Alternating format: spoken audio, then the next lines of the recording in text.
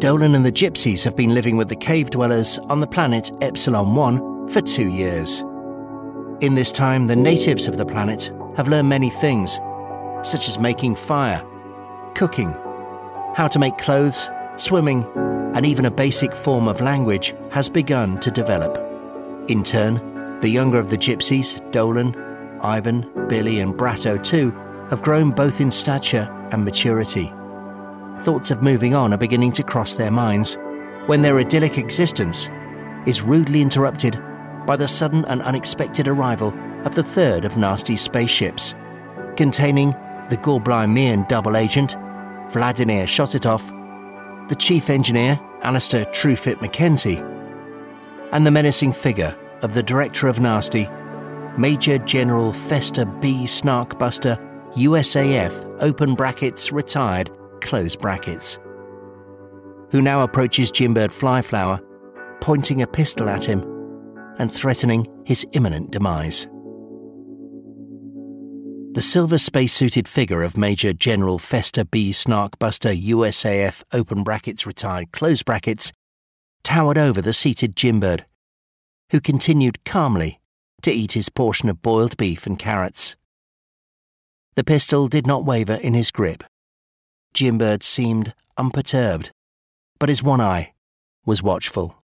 "'Tis a long time, and no see to be sure, Fester, me old friend," he said. "Perk yourself down and have a little grub with us." "I don't want to hear no smooth talking from you, Flyflower. I'm aiming to take them 2 gold-done rockets back to Earth where they belong. And you, right along with them, in pieces if necessary." His voice had an odd hollow sound, booming as it did from the interior of his spacesuit's helmet, which he hadn't removed. Jimbird eyed him sardonically, while Dolan looked on with apprehension. "I think you can safely take off that goldfish bowl, Fester. The air here is pretty healthy, you knows." "I don't trust nothing that don't come from the Earth or ain't air-conditioned. Now, you getting up, or do I have to—" But he got no further. There was a resounding clong, and Major General Fester B. Snarkbuster, USAF, open brackets, retired, close brackets, pitched forward, unconscious, to the ground, having been dealt a mighty blow to the helmet by the leader of the cave dwellers, who had approached him from behind, unseen because of the length and thickness of his hair.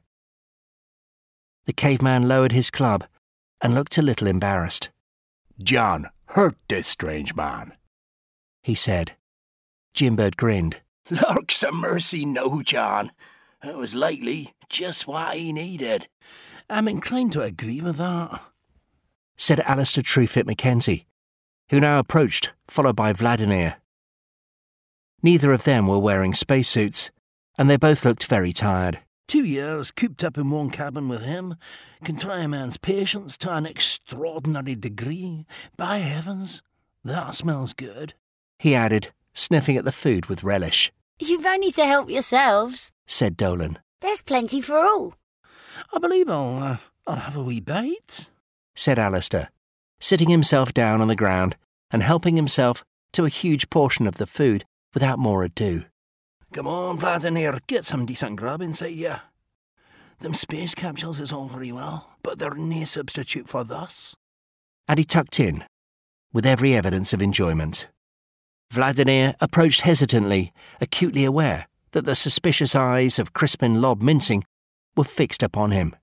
"Well, if I may be permitted," he said. "I cannot but agree with Comrade Mackenzie that the appeal of space capsule food has somewhat diminished over the years." Crispin Lob Mincing spoke. "You're entirely welcome to partake of our food, mate, but that's not all you've been partaking of from the likes of us, is it, mate?" "I do not understand, sir," said Vladimir. "I think you do, mate, and only too well. Wasn't it you I used to see pretty regular in the tea shop just across the road from Nasty, giving packets of money to Snarkbuster here in exchange for sealed envelopes containing official secrets belonging to the National Association for Research and Scientific and Technological Investigation. In other words, wasn't you spying on Nasty for Gallblimey? Well, that is the way it would seem to have been, my friend. But appearances can be deceptive, you know. We all know that. Cut in Dolan. But how can you explain all these things if you're not really a spy? A very good question, my young friend. Incidentally, this is really most excellent boiled beef and carrots. Would you not say so, Alistair? But Alistair Truefoot Mackenzie was well into his second plateful, and as his mouth was crammed with the food, the only sound he made was a sort of... Jimbird and the rest of the gypsies grinned at this, but Lob Mincing was showing signs of impatience, and Dolan was quite definitely getting cross. You're evading the point. What about the spying? Dolan persisted. Vladimir shot it off, smiled, threw a mouthful of the boiled beef and carrots, swallowed, and spoke. Well, the point about spying by intelligent little inquisitor is simply there was no spying. And he laughed, loud and long. Dolan stood up, towering over the seated Vladimir, and demanded, Then what is the explanation? Please, calm yourself.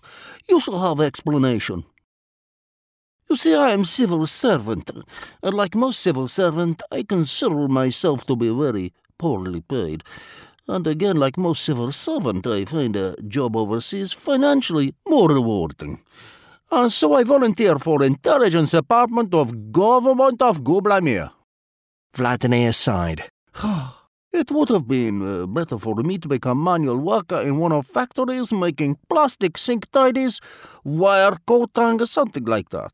You see, people of my country think most highly of virtue of simple hard work, a notion which absolutely repels me, by the way.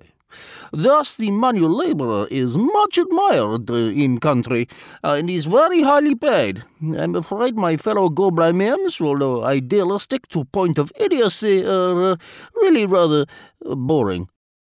I think I see what you're getting at, said Dolan. You prefer a civilised life to the one which just involves routine labour which your government finds it convenient to be enthusiastic about. A remarkably observant statement, my friend. May I have a little more of this delicious food? Help yourself by all means, said Father Out. And while you're at it, wash it down with a wee drop of this. Big up. And Father Out glugged about a pint of a rather cloudy, sluggish amber-looking fluid into a wooden cup, and passed it to Vladimir. "'Tis not quite right yet, but I'm working on it. 'Tis a wine made from apple skins and cores, and I wouldn't advise you try flying a spaceship around the universe after a couple of pints of it." Vladimir thanked Father Out, took the proffered cup, sipped tentatively, and barely concealed a wince. Delicious. I am certain it will improve with age. How old is this particular vintage, Father? About a week, give or take. A day or so. You were saying? Dolan prompted.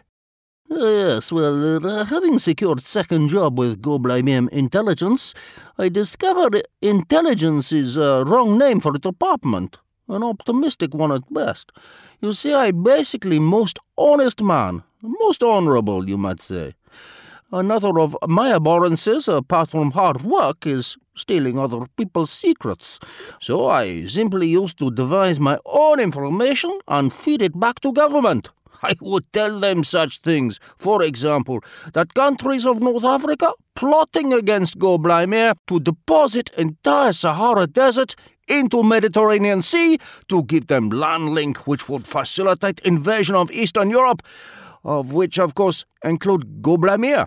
Also, I tell them butter surplus in common market will be smeared on roads in Gallblimey, thus causing all traffic to become uncontrollable and thereby paralysing our military machine. They believed me when I suggested Australia planning underground invasion by digging upwards through earth and taking us by surprise.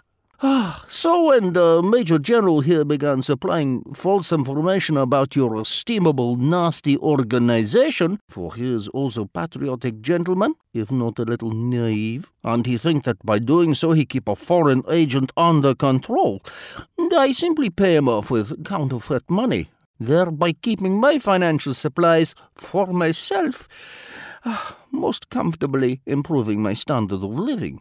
It was delightful life, while it lasted.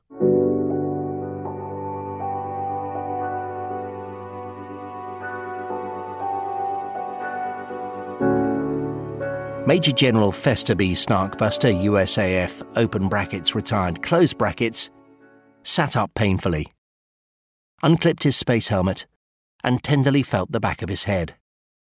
With his shoulder-length grey hair and huge beard combining with his rather loud voice, he was a person who put not a little fright into the children of the cave people. Where in tarnation are we? He grumbled. I'm informed that this is the planet Ep.1 on the Epsilon Galaxy, and that we are about 1,000 million light-years from Earth, said Alistair Truefoot Mackenzie.